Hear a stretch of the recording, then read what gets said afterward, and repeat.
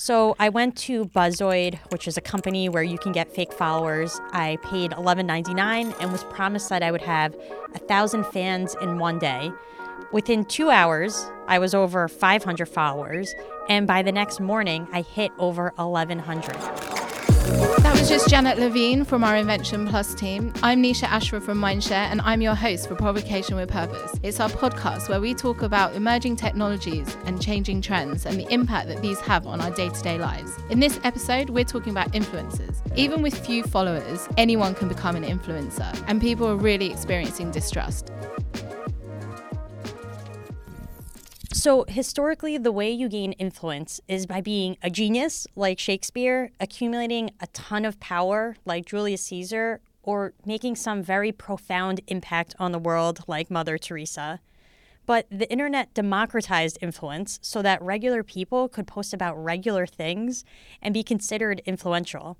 Now, it started with the first YouTube video where the co-founder Jawed Karim posted about, of all things in the world, elephants at the San Diego Zoo.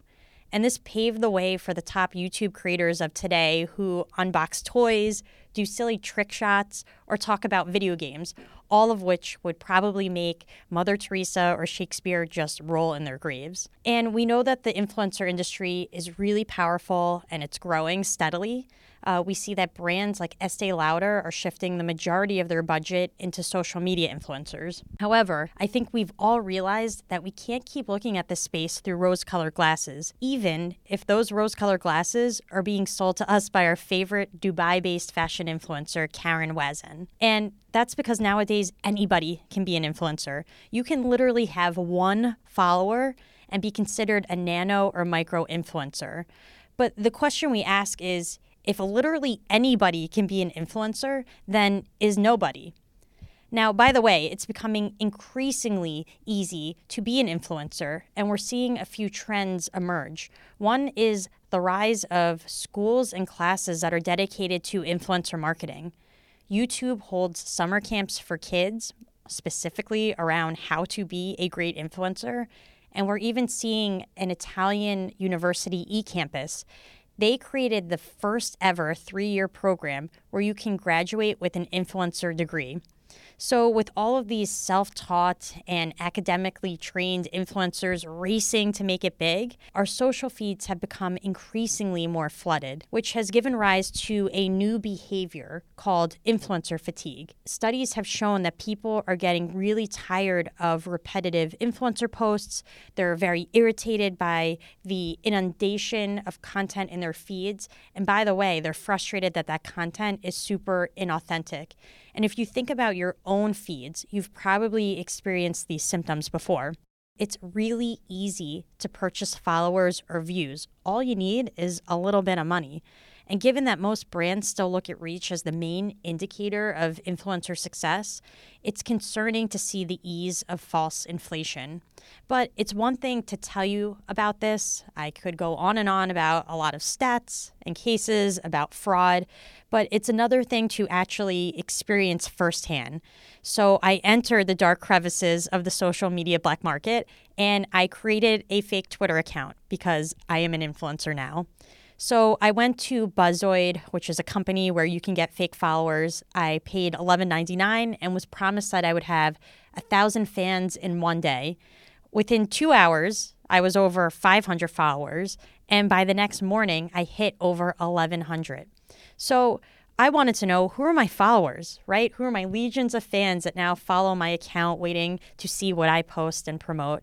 And it didn't take very long to figure out that 100% of them were sourced from a Middle Eastern bot farm. Now, if I'm going for global fame, that's great. I have the scale, I have the followers, but if I'm trying to sell soap in the US, that is not helpful at all. Finally, we know that people are becoming increasingly skeptical because they know the great length to which brands or influencers will take to generate buzz and attention. Basically, we know people will do fake things to be famous in this world, to the point that we've dubbed this type of influencer fake-fluencers. I'm going to take you through a few of the fake-fluencers that I've seen that kind of exemplify this the best. First, we have a guy named Omar. He's better known as the anti-influencer, and he became very popular for his satirical take on the social media world. But I forgot to mention he's also a construction worker. So now he's doing all of these tropes that are happening in social media, but dressed in head-to-toe construction attire. People loved it. They could not get enough, but it turns out that it just was not genuine at all. It was a stunt for a local coffee shop in Texas. We'd be remiss to not mention Kendall Jenner, and I pick on her because she represents all of the influencers who use their power to lure people to the Fyre Festival, one of the biggest scam disasters in the world. We have a guy named Uba Butler. I met him 2 times, and he's very impressive because he created the #1 restaurant in London. The problem, though, is it was a non-existent restaurant. It was totally fake, and it was fueled by fake reviews. We have little Michaela. She's a fake influencer. Now, she has a lot of people following her. She's at 1.6 million followers. But the reason she's in here is because she's quite literally fake. She was created from AI and represents the trend of digital influencers.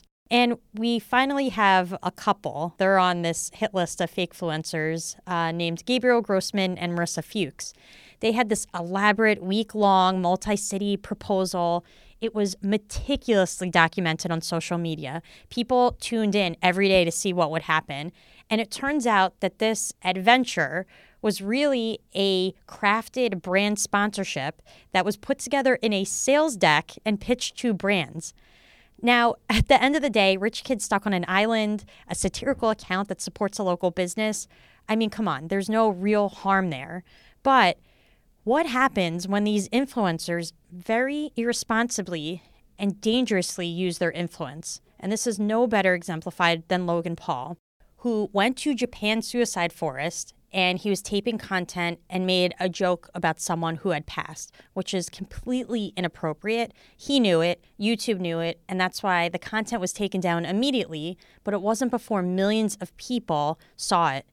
He lost sponsors and millions of dollars in ad revenue, but a year later, he's literally more popular than ever. Several famous YouTubers also exploited the topic of mental health to line their own pockets by promoting a shoddy, quote-unquote, professional self-help app by not disclosing the transaction, which means, unfortunately, it's becoming increasingly difficult for the average social media user to determine when a post is organic or when it's actually sponsored. So this all leaves us in a place where we don't really know what's going on. There's lack of enforced regulation, there's lack of formal guidelines, there's lack of transparency with data and pricing. But fortunately for us, things are turning around. First, we see that the platforms, they're stepping up in a big way by removing bots in staggering numbers. Facebook had 3 billion fake accounts that they removed over a 6-month period. For context, that's the population of China twice. We also saw that Twitter, they purged 70 million accounts over a 2-month spree, which equates to the whole population of Thailand. And the platforms aren't stopping at bot purging. They're taking other measures like testing the removal of public likes, which we all know will alleviate a lot of pressure because it's going to allow influencers to be way more authentic when they're not just chasing the numbers. So what's going to have to happen in response to all of these changes is that the current definition of social influencers is going to be eclipsed by a new definition. And I believe that that definition is going to be characterized by credibility, authenticity, and positive impact. So how can we start? Well, the first thing that we can do, and a really simple thing, is support positive influencers who embrace that new definition. One of my favorite influencer groups is called Yes Theory. They are a group of real friends, so genuine friends who have known each other for a very long time, and they all have very diverse backgrounds. They created a movement that encourages people to just say yes in the world and see what happens. And their goal is to have positive influence on our generation. So in the future, and this is really the biggest takeaway, but the number of followers that you have won't matter because we'll focus on authenticity. Simply put, you can't fake authenticity the way that you can fake reach. That's it for this episode of Provocation with Purpose, the podcast that talks about pushing the boundaries and imagining the potential fates of media and what it means for us. Subscribe and stay tuned for more from Team Mindshare. And make sure you follow us on Instagram at Mindshare_USA.